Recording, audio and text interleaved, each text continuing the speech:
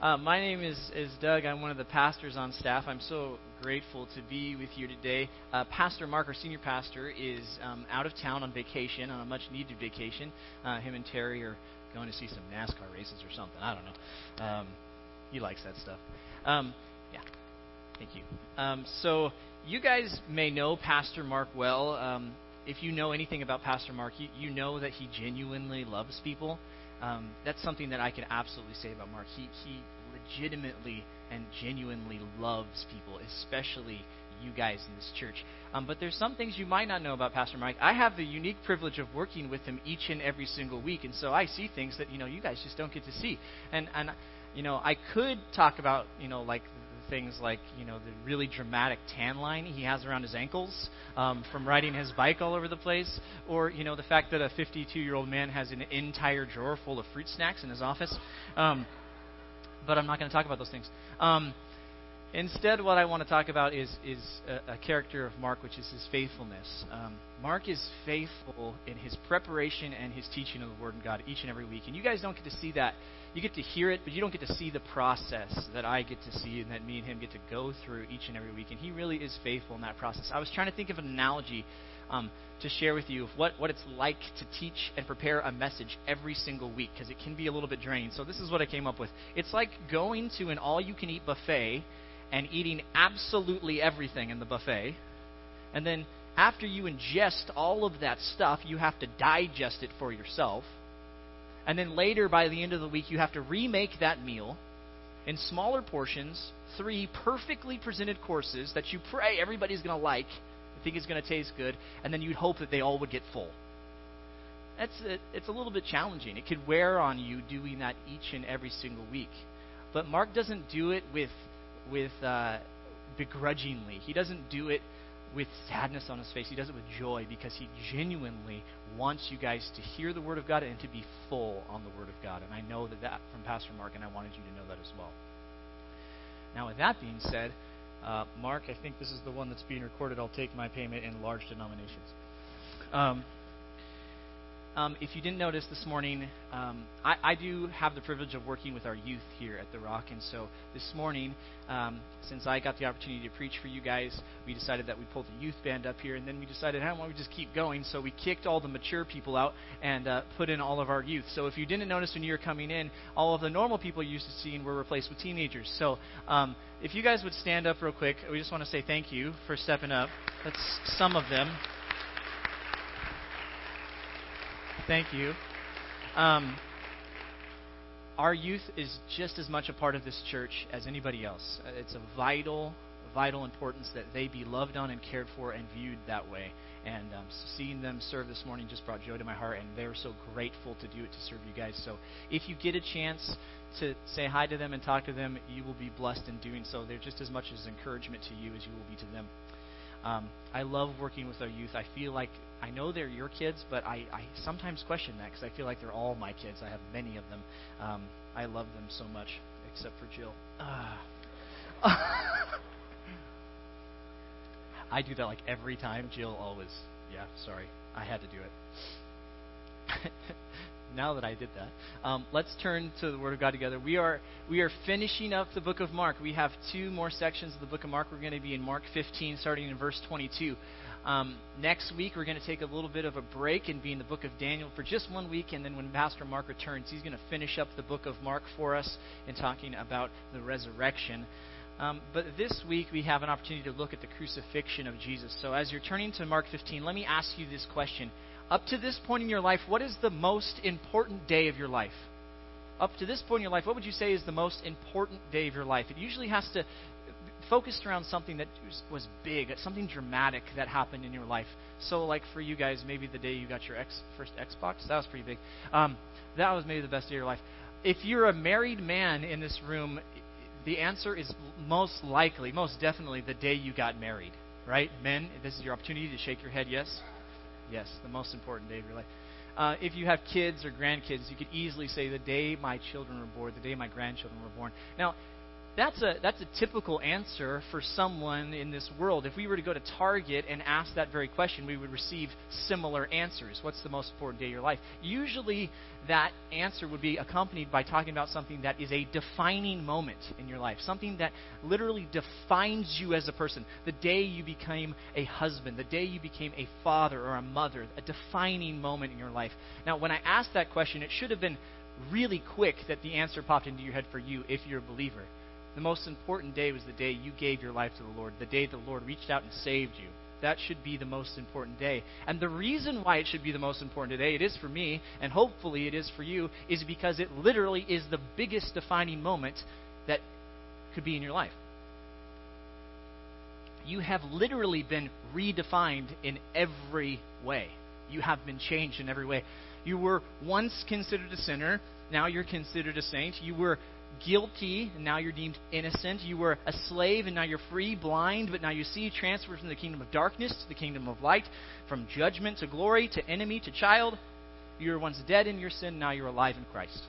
Total redefining of your life, your status of who you are because of Christ.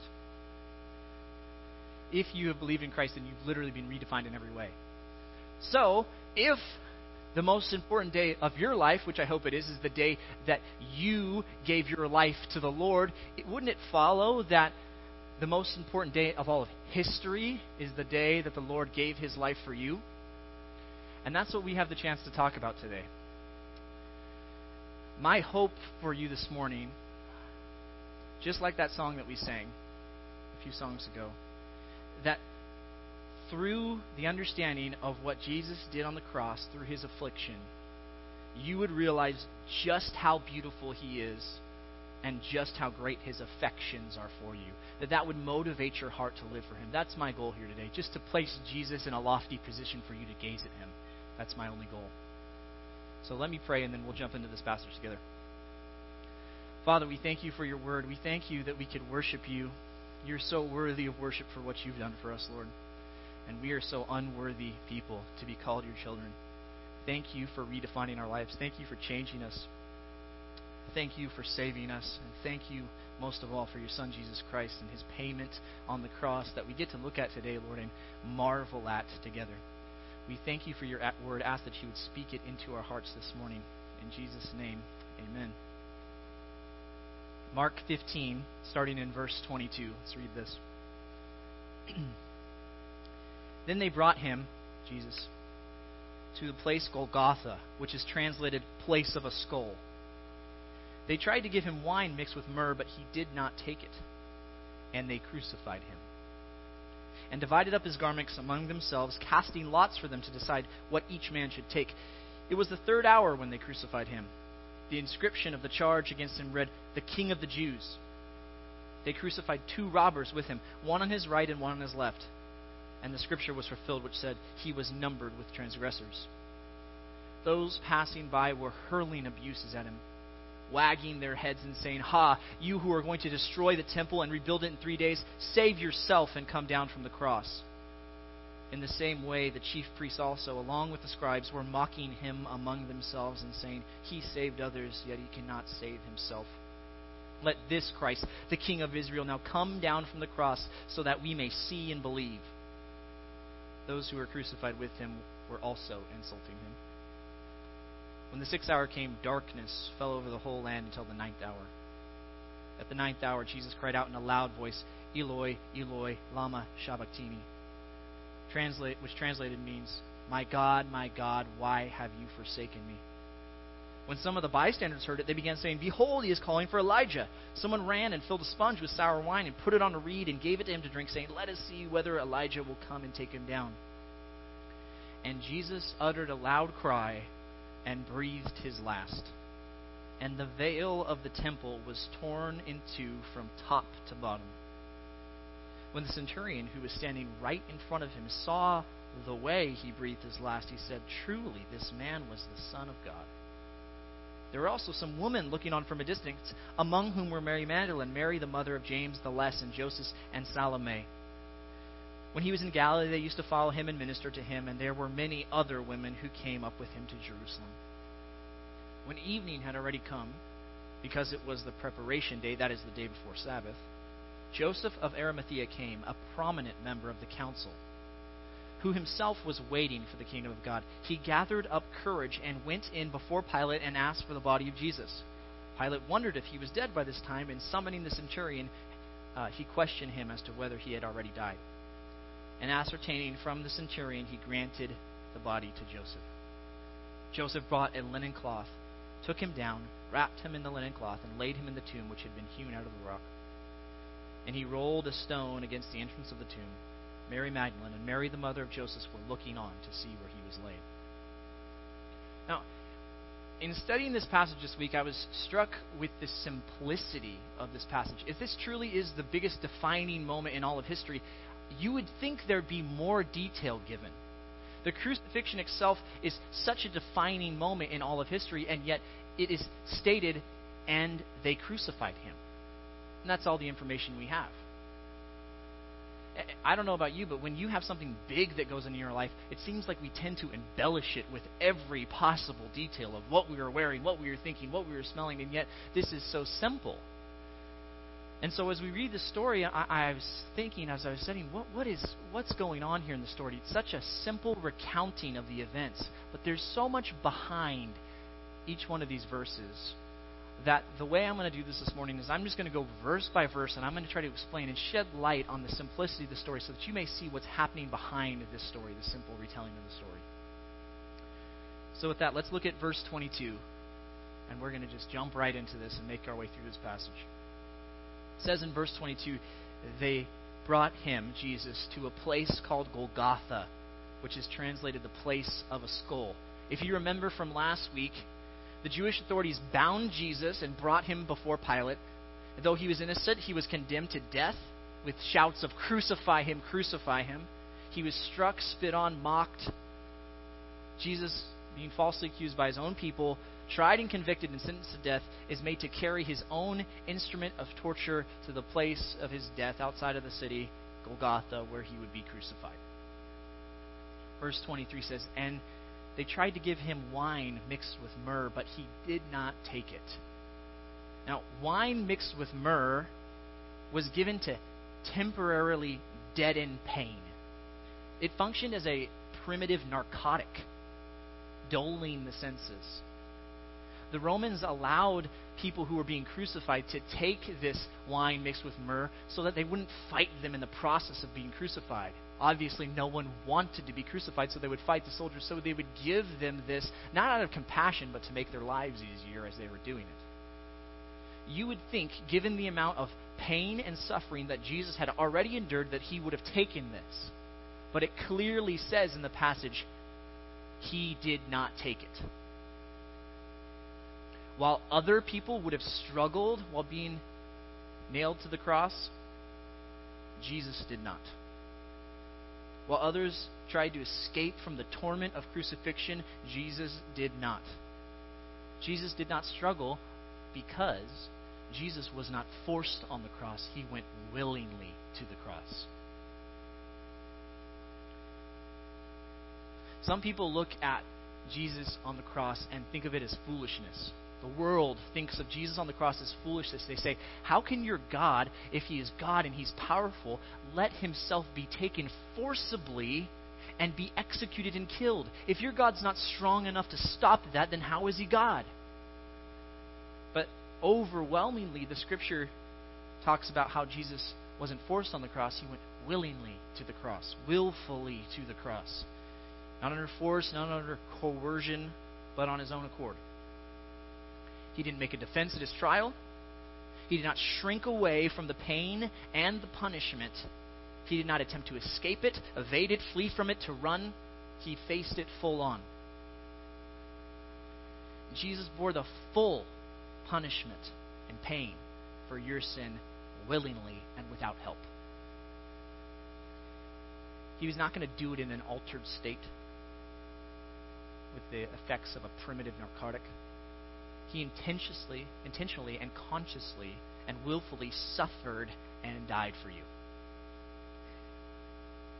Verse 24 simply states, and they crucified him. and divided up his garments among themselves, casting lots to decide what each man should take. It's fascinating to me that none of the gospel writers talk about the crucifixion. All it says is, and they crucified him. They all kind of say the same thing. There's no detail given of what the crucifixion is. Now, there's two reasons for that. Either it's not important, or everybody back then knew what crucifixion was. I'm assuming it's the second one, that everybody knew the horrors of crucifixion so intimately that it was unnecessary to say. Now, I'm not going to go into all the details of crucifixion, but essentially what happened was someone would be nailed to a cross through their hands and through their feet and left hanging in the sight of everybody to slowly and painfully suffer and die. And then hang there until they decided to take them down. To clarify this, I did this last service, and I'll do it again. Have you heard the controversy whether Jesus was nailed here in his hands or here in his wrist? It's really easy if you understand the Greek. In English, this is a hand, this is a forearm, and this is an arm. In Greek, this is a hand from here to here, and this is the arm. So when they say Jesus was nailed by his hands, it's clearly here. That would make sense, and that's probably the most likely place.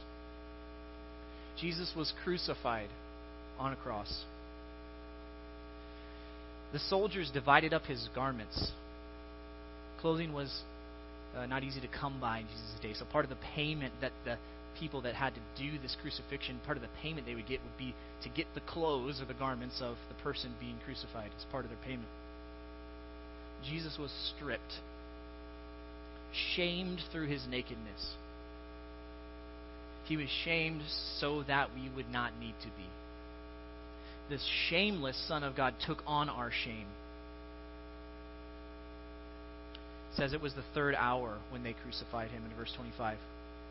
In John's Gospel, we learn that Jesus was at the trial at 6 a.m. That's when they sentenced him to death, at 6 a.m. Now, the third hour is about 9 a.m. So for 3 hours, he has been beaten and mocked and spit on and scorned on his way to his execution site. Verse 26 says, the inscription of the charge against him read, King of the Jews. It was the Roman custom to, if someone was going to be executed for a capital offense, a crime against Rome, that they would take a wooden board and they would inscribe the offense on a wooden board. And as they were on their way to the execution site, they would take that board on a rope and place it around the person's neck as they paraded them up to the site of their death, or they would have someone carry it for them. And then as soon as they got to the site, they would take that board and they would nail it to the top of the cross so that all who passed by could see the charge that was made against the person being executed. There's no doubt that Pilate, who had this inscription written, King of the Jews, did this as an insult to the Jews at the time. He believed Jesus was innocent, and they forced him to murder an innocent man, and so he wrote this as an insult to the Jews. But what's interesting is Pilate unwittingly proclaimed the truth of what Jesus really was. The irony of this is that Jesus is actually being executed on the basis of a wrong understanding of the actual truth. Jesus was the actual King of the Jews, but not in the manner which they anticipated. They anticipated the King of the Jews to come in with a sword and overthrow the Roman government, to conquer, not to be conquered. Jesus came as one who would be conquered first, not by the Romans, but that he would face punishment and payment for sin first before he came as a conquering king. Verse 27 says, they crucified 2 robbers with him, one on his right, one on his left. And the scripture which is fulfilled, which says, and he was numbered with transgressors. With Jesus are crucified 2 robbers. We don't know who these robbers are. It doesn't say who they are. We have a little bit more information about John and what happened, but we don't have it here. The word robber in Greek and is often used by the popular Jewish historian Josephus to talk about zealots. A zealot they're a group of Jews who believed that the right way of reclaiming Israel from Roman oppression was through the use of force. They wanted to reclaim the nation of Israel through rebellion. The word translated robbers in this context probably means insurrectionists or rebels. Most likely, they were probably involved with Barabbas, the man who was released for his rebellion. They're probably connected with him, though we're not certain of that. What I find most interesting about this verse is an actual allusion that it gives to another passage in Mark. So if you have your Bibles, turn back a few chapters to Mark 10, verse 35. It's a story of Jesus on his way to Jerusalem, and his disciples, two in particular, come and ask him a question. It says this in John 10:35, James and John, the two sons of Zebedee, came up to Jesus saying, "Teacher, we want you to do whatever we ask of you." That's not a good start. And he said to them, "What do you want me to do for you?" They said to him, "Grant that we may sit, one on your right hand and one on your left, in your glory." But Jesus said to them, "You do not know what you're asking. Are you able to drink the cup that I drink, or be baptized with the baptism with I am baptized?" They said to him, "We are able."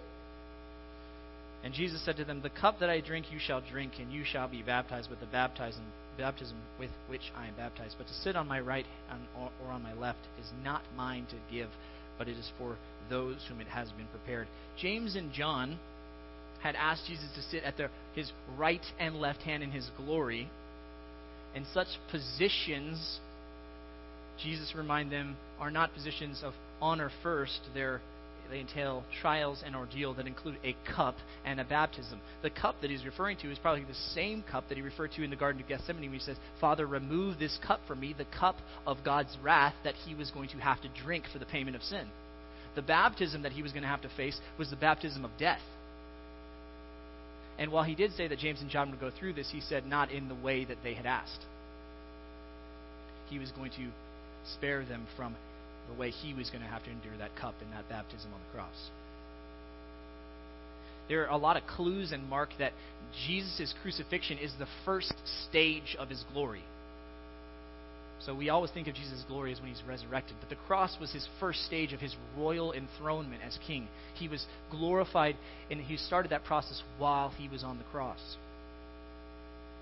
What I find even more fascinating about this passage, I just think it's funny actually, is that if you look at another parallel account of what happens in Mark 10 with James and John asking Jesus this question, you find out that it's actually their mom, Salome, who actually initiates this question. She said, "Go ask Jesus." What's interesting is that Salome is here at this scene, watching from a distance Jesus be sacrificed and crucified with one on his right and one on his left. The very thing that she asked and had her children go and ask of Jesus for their sake. I don't know exactly what to take out of that, but it makes me wonder as a parent. We desire so much for our children to be successful, to be popular, to be prominent, to have a good position, to have places of honor. And sometimes that's not what God says is best for them. It makes you wonder what you're asking God for, if that's really God's will for your children, or if that's what your desires are for them. So to recap already, Jesus is falsely accused. The innocent one is charged as guilty. He is beaten for hours, led to his death, cast out of his city. He's publicly shamed, put on display for all to see, crucified, cursed by hanging on a tree, and numbered with guilty sinners. And if that's not enough, it says in verse 29, those passing by were hurling abuses at him, wagging their heads and saying, "Ha, you who are going to destroy the temple and rebuild it in 3 days, save yourself and come down from the cross." That phrase, hurled insults, in Greek is blaspheme. It's the word for blasphemy, which in every Greek and Hebrew context is talking about speaking evil against God. So it's saying these people were literally blaspheming, which is ironic. It makes the chief priests, who do the same thing in the next verse, guilty of the very thing Jesus was condemned for by the Sanhedrin. They condemned him for blasphemy against God, claiming to be God, and yet this charge against them is saying they are literally speaking evil against God, Jesus on the cross. It says they're wagging their heads, a gesture of contempt on the cross. Psalm 22, verse 7 and 8 say, "All who sneer at me, they separate with the lip, they wag the head, saying, 'Commit yourself to the Lord. Let him deliver him. Let him rescue him, because he delights in him.'" Psalm 109:25 says, "I also have become a reproach to them. When they see me, they wag their head." Jesus is fulfilling Scripture even in the response to him on the cross from the people. They repeat the charge that was made against him, that he would destroy the temple and build it up in 3 days. That's back from Mark 14:58. It says, "We heard him say, 'I will destroy the temple made with hands, and in 3 days I will build another made without hands.'" That's the charge they levied against him. Jesus did say a version of that in John 2. He said, "Destroy this temple, and in 3 days I will raise it up." And the Jews said, "It took 40 to 60 years to build this temple, and you will raise it up in 3 days." And it says he was speaking of the temple of his body. So they're insulting him. And it says, in the same way, verse 31, the chief priests also, along with the scribes, were mocking him among themselves, saying, "He saved others, yet he cannot save himself. Let this Christ, the King of Israel, now come down from the cross so that we may see and believe." Those who were crucified with him were also insulting him. Let him come down from the cross so that we may see and believe. Here is the final demand for a sign, for a miracle from the Jewish unbelieving authorities at the time.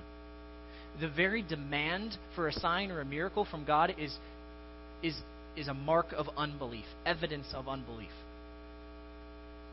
The faith Mark wants us to have in reading this gospel is not compelled by sight. It's compelled and evoked by the person of Jesus specifically on the cross. The taunt that they're giving assumes that salvation of self, perseverance of self, is the greatest good. They say the surest vindication that the would-be Messiah is the Messiah is that he would save himself, because that's the ultimate good, to save yourself.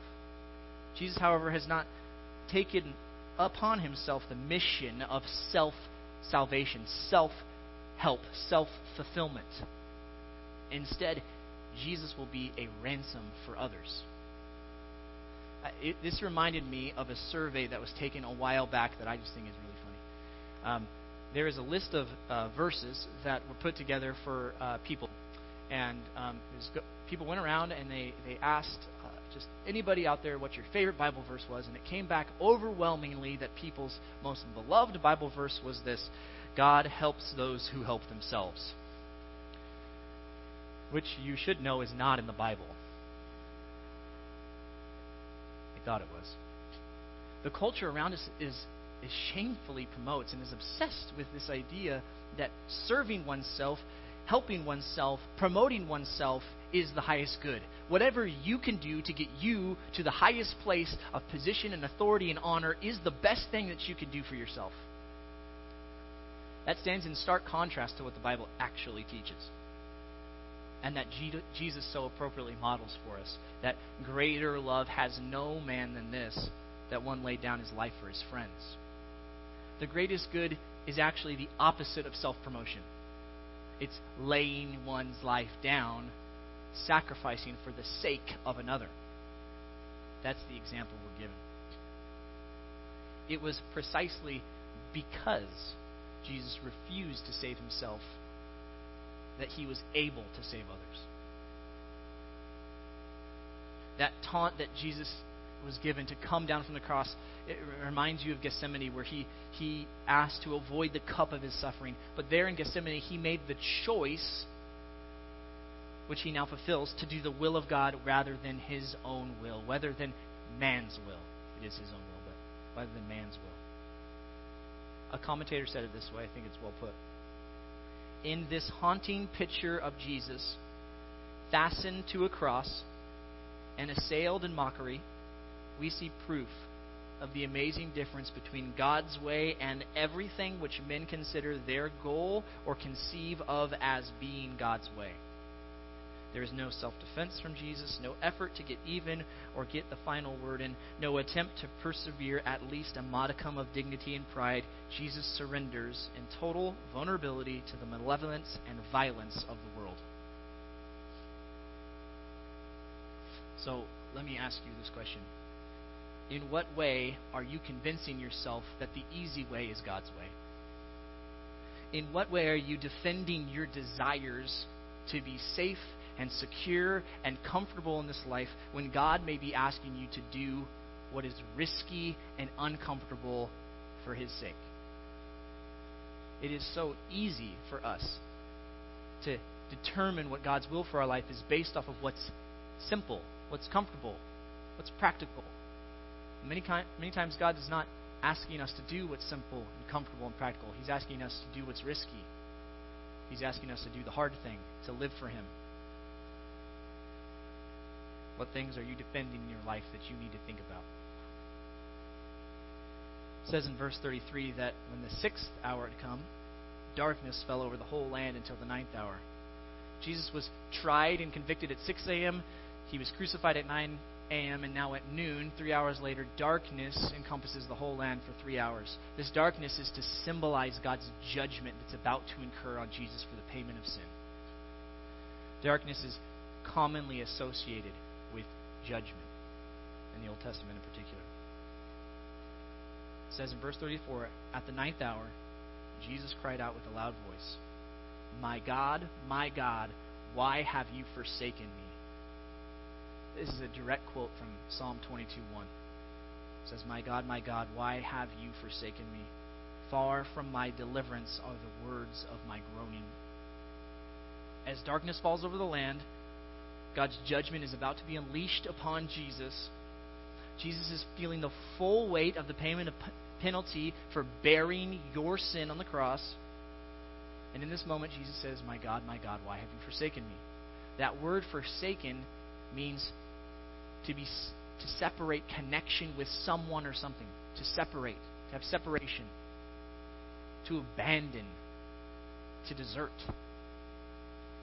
So in this moment, Jesus felt and was keenly aware that he had been abandoned, separated from the Father.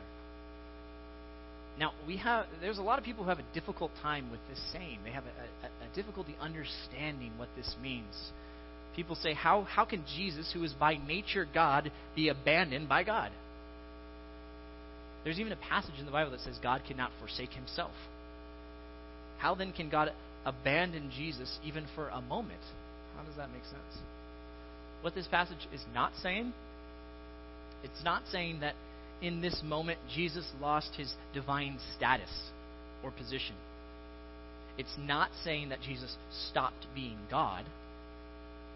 Instead, what's being communicated here is that Jesus, while maintaining His divinity, is separated from His Trinitarian relationship with the Father. So it's going to get theological here for just a second. But remember, we believe that there is one God in essence and being that exists simultaneously in three distinct persons. So one in being or essence, but in three persons. Now those three persons exist in harmony and unity in relationship with one another. The Father, Son, and Holy Spirit have, from eternity past to this point, lived in perfect harmony and relationship with one another. Always divine, but three distinct relationships in which they relate to one another. So Jesus in this moment is separated from the relationship from His Trinitarian Father. He doesn't cease being God. He's separated from His relationship. Why? Because sin requires separation from God. God is holy and perfect in all of His ways, and no one that has any amount of sin whatsoever can stand before God. So if Jesus took on our sin, your sin and my sin, He had to be separated from His Father, because God cannot be around the presence of sin. While Jesus bore our sins, the sins of our world, God could not be with Him. He was literally abandoned not only by His disciples, but also by His Heavenly Father. Another commentator said this. He said, Psalm 22 reverberates throughout this crucifixion account. If you have a chance to read Psalm 22, read the whole thing. It's really quite remarkable. And the present quotation identifies Jesus with the righteous one who suffers without cause, rejected and scorned by Israel, sacrificed as a political pawn by Rome, denied and abandoned by His own followers. Jesus is wholly forsaken and exposed to the horror of humanity's sin. Its horror is so total that in His dying breath He senses His separation even from God. The most horrific consequence of your sin is separation from God. It's the first consequence of the first sinners, and it's the ultimate consequence of being separated from the relationship that you were made for, the relationship with your Heavenly Father. Jesus bore on Himself the awful consequence of human sinfulness before God so that any who come to faith in him, might be set free from those consequences. In other words, Jesus faced total and complete abandonment and separation from the Father on your behalf so that you would not have to. Jesus was forsaken for you so that you would no longer be forsaken by God on the basis of your sin. Jesus, the righteous Son of God, took on your sin so that you, the sinner, could take on his righteousness. A complete transaction, redefining moment. You and I deserve to be separated from God because of our sin. And yet, he took on our sin so that we would not be separated from God any longer. When the people heard Jesus cry out, my God, why have you forsaken me?" Some of the bystanders said, "Behold, he is calling Elijah." The people are thinking, if this is really the righteous servant of God, then God must rescue him from the suffering of his death. So they assume, well, maybe Elijah is going to come and rescue him. They believe that Elijah did not die, which it says he did not in 2 Kings 2. It says that Elijah was taken up. He did not face death. And so they assume that Elijah is supposed to come back, it was a tradition at the time, and save those who were suffering but who were righteous. So they assume he's calling for Elijah. But God's plan for redemption, his plan, was to have the righteous one suffer and die, not be rescued. That was his plan. After the people assumed that he's calling for Elijah, someone ran and filled a sponge with sour wine, put it on a reed, and gave it to him, saying, "Let us see whether Elijah will come and take him down." They were hoping to see a miracle, so they gave him something to preserve his life just for a few more moments, just so that they could see this great miracle happening. But in looking for a miracle in their own terms, they missed the miracle of the cross. It was right before them. We do this all the time. We ask for a sign that God has revealed. God, show me that you understand me. Show me that you hear me. God, show me that you love me. Do this particular thing that I'm saying you should do, and if you do, we will believe in you. Just like the Jews asked in this story, just like these people asked, show me something so that I can have confidence that you are real. And God is standing there pointing and saying, I have. I've given you the best sign there is. Jesus on the cross, right there in front of you.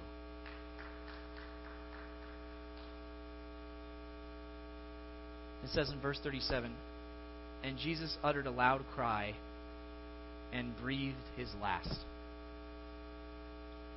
Does anybody know how someone dies from crucifixion? It's the actual cause of death. Suffocation. Yeah. Without going into too much detail, the reason why is because the way that they would nail someone on the cross, it was difficult to breathe with your arms splayed out like this. And so every time you take a breath, it takes a full effort of you pulling up using your muscles or pushing up with your hands and feet to take a breath. Every time you breathe, you would have to pull up every single breath. You've got nails, remember, through your feet and your hands, so there's great, immense pain that you're feeling every single breath. And slowly over time, you just get so fatigued that you can no longer pull up. So every breath becomes all of your might pulling up until you no longer have the strength to pull up to take a breath, and you eventually slowly suffocate and die. It's a long process. It usually took days and days and days of hanging on the cross for someone to die. A slow, slow death. Is this the way that Jesus died? Mark's account suggests that Jesus' death was not slow, but sudden and violent. That he was still quite strong at the moment of his death. Strong enough that he voluntarily and deliberately died with the shout of victory. He had enough strength to pull himself out and give a solid shout. And at that moment, he died. Jesus demonstrated amazing strength in his last moment, in light of the intense suffering that he was undergoing, revealing again that his life was not taken from him. His life was given. At that moment, he relinquished his life. It wasn't taken. He relinquished it for you. He gave it over for you. He did it willingly, voluntarily for you and for me. And at that moment, it says that the veil of the temple was torn in two from top to bottom. The veil of the temple is this massive 2-foot wide curtain that separates the Holy of Holies, the place where the Ark of the Covenant and God's presence would dwell, with the rest of the sanctuary in the temple. It could only be entered once a year by the high priest after many, many sacrifices were made. He would enter in, and there was only one time you could get in there, to be in the presence of God. If you came in with any sin whatsoever that wasn't atoned for, you'd be struck down dead. And one time a year, one man can enter in. This massive 2-foot thick curtain, at the moment of Jesus' final cry, was ripped completely from top to bottom, opening the way in between the sanctuary and God, in between the people, where people worshipped, and God. Jesus literally became the sacrifice that opened up the way for God. He was forsaken and separated by God, and through that now we are no longer separated by God. He has made the way for us to be in the presence of God. Verse 39, when the centurion, who was standing right in front of him, saw the way he breathed his last, he said, "Truly this man was the Son of God." The centurion had seen countless people die of crucifixion, probably, but none like Jesus. The strength that he possessed at the end, as evidenced by that loud cry, was unheard of from a victim of crucifixion. The centurion confessed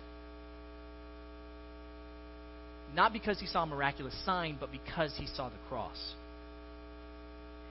It was Jesus' death on the cross that convinced him, not a miracle, but Jesus' death on the cross that convinced him that he was the Son of God. Now, Mark's purpose in his gospel is that we would know that Jesus is the divine Son of God.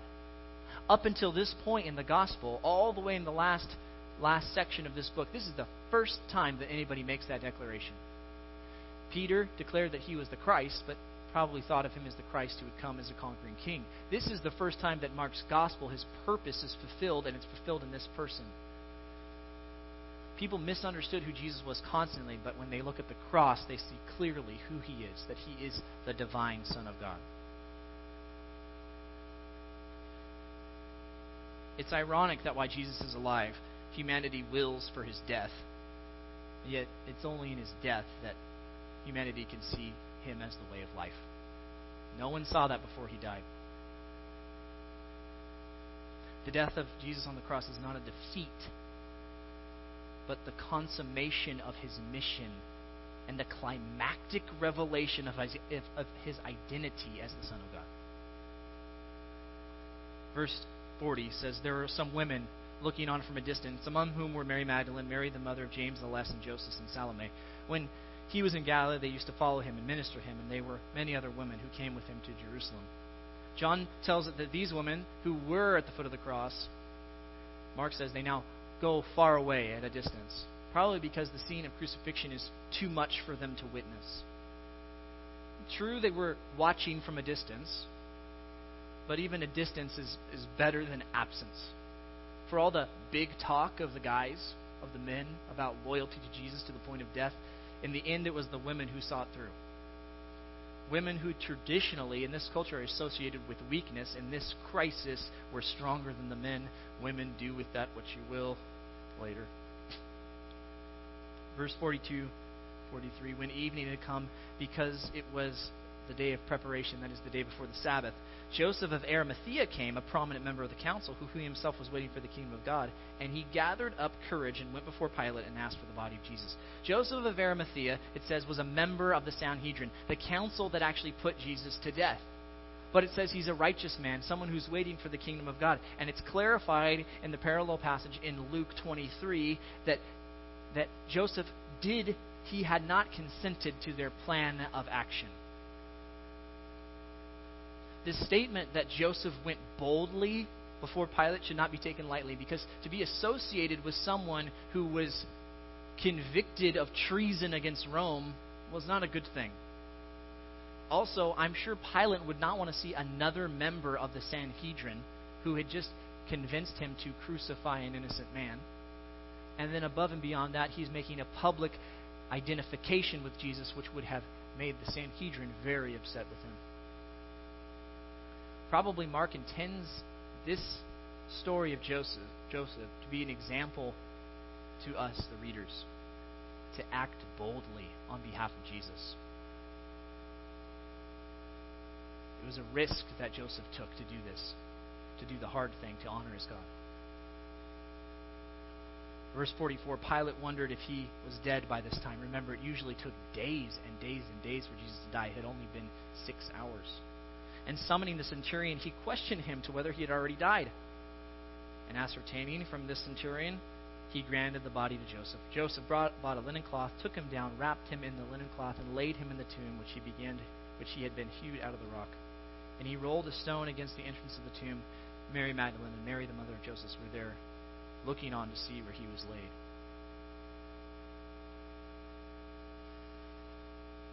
Some have suggested that Jesus didn't die at all, that he just swooned on the cross due to the heat and passed out, and then was awoken by the coolness of the tomb.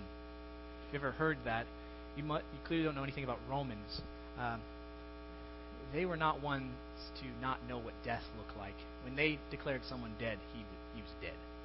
There's multiple witnesses, even in this account. The Romans say Jesus was dead, he was dead.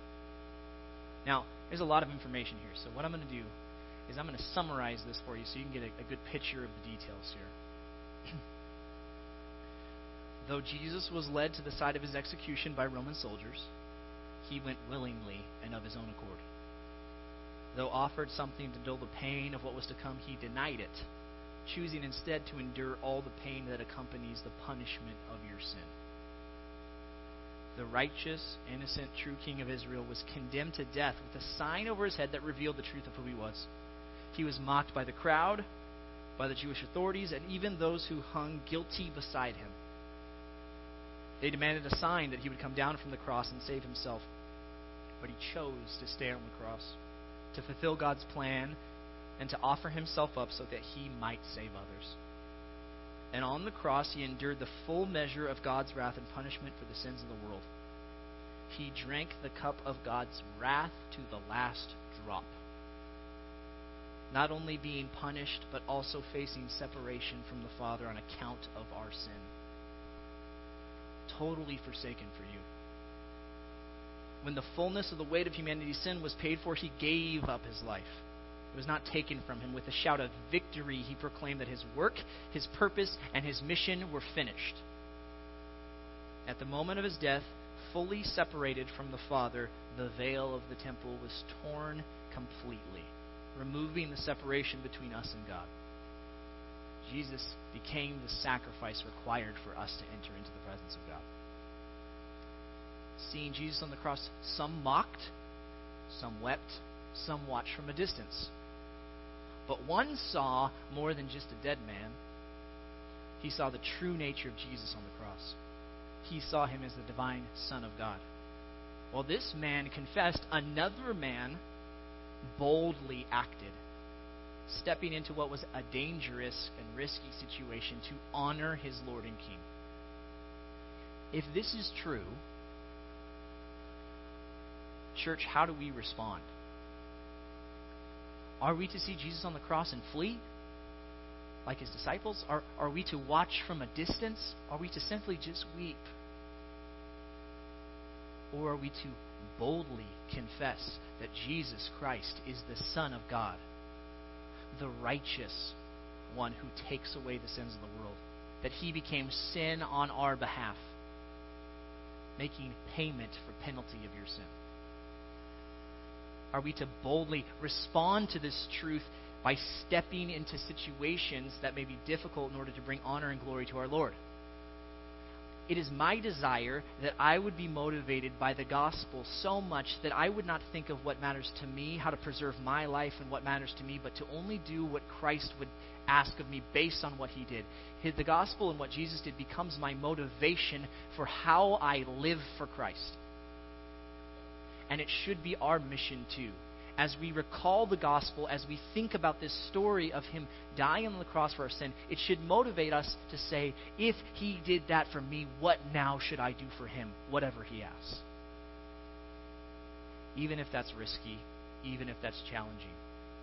Because he did not shrink away from the pain of facing your sin, you should not shrink away from giving him your whole life and devotion. I pray that for you guys in this church, that you would not shrink away, that the gospel would motivate you into a life of worshiping and loving your Lord. Let's pray. Father, we thank you for your Son, Jesus Christ. We thank you for this story, for this true reality of how you paid for our sin in full, how you did not shrink away, how you did not turn aside, how you bore the full weight of our sin and the full punishment of God's wrath on our behalf so that we would not have to. And Lord, you ask of us now that we would live lives fully committed and devoted to you, that we would follow you with our whole heart, that we would not think of what's best for ourselves, but think of how we can serve and love others for your sake and for your glory. We ask that you would give us the strength to be people who love you and serve you faithfully because of what you've done, because you loved us first, and you showed that to us so clearly on the cross. We thank you for the cross. We thank you for your Son. And we ask that you would put his work in our hearts every day, that we may be motivated and encouraged to live for him. We thank you in Jesus' name.